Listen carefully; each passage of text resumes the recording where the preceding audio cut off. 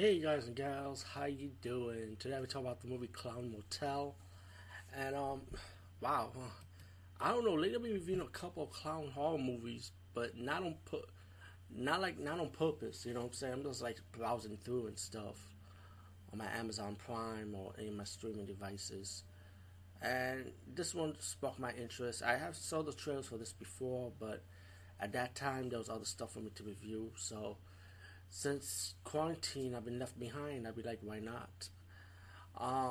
Like I said, this movie is actually. Oh, I didn't even say it yet, but I'm gonna say now. This movie is actually really good. I actually enjoyed it, and I'm glad I watched it now because I just found out they're doing Clown Motel Part Two, and also I found out this was based on a short movie by the same director. So I have to go back and backtrack also to check the short out after this review.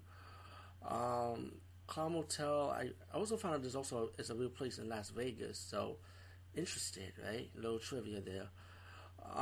Clown Motel is about a group of young girls, bachelorettes, where one of them getting married, and you also got ghost hunters in between this, with these ladies, which they stop in the same spot at Clown Motel, and they pretty much have to fight against these killer clowns coming out of nowhere.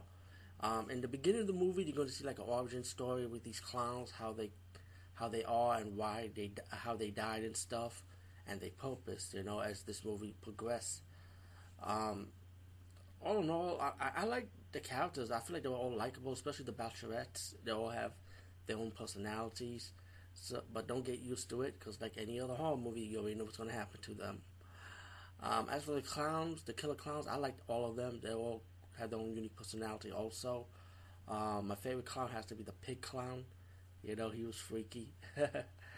And they pretty much had to kill these humans because once when they kill one of them, then they pretty much get their soul and they get to live a long time, pretty much. And the clowns are pretty much out for vengeance. I can't blame for the clowns what happened to them, but there are people gonna get crossfired by them, and they gotta die. They gotta die. The kill scenes are alright. They typical kill scenes. Nothing new, nothing fancy, but still enjoyable to watch. The special effects of these clowns, the makeup, the kill scenes, they were good. Acting was pretty good. The music I like. The setting it's a simple setting. It's right in it's back now in the desert of a motel. We got a cemetery. We got a cave setting. You know, um, the lighting's pretty good. Which when you got sun and you're working hot weather, how they that was pretty good setup. The work behind the crew members, the work they put out was really good because shooting this in the daylight, that's not easy, especially in hot weather sun. That's not easy to do. So like if you're like a low budget filmmaker, independent filmmaker, it definitely not easy to do. So you work what you got, pretty much. But they did really good with this movie. Either way, I enjoy Clown Motel, so I recommend this one, especially with part two right around the corner coming out. So be on the lookout for that, and definitely check out the short horror movie Clown Motel by the same name with the same director, which I'm gonna do after this review. Peace out and see you later, guys and gals.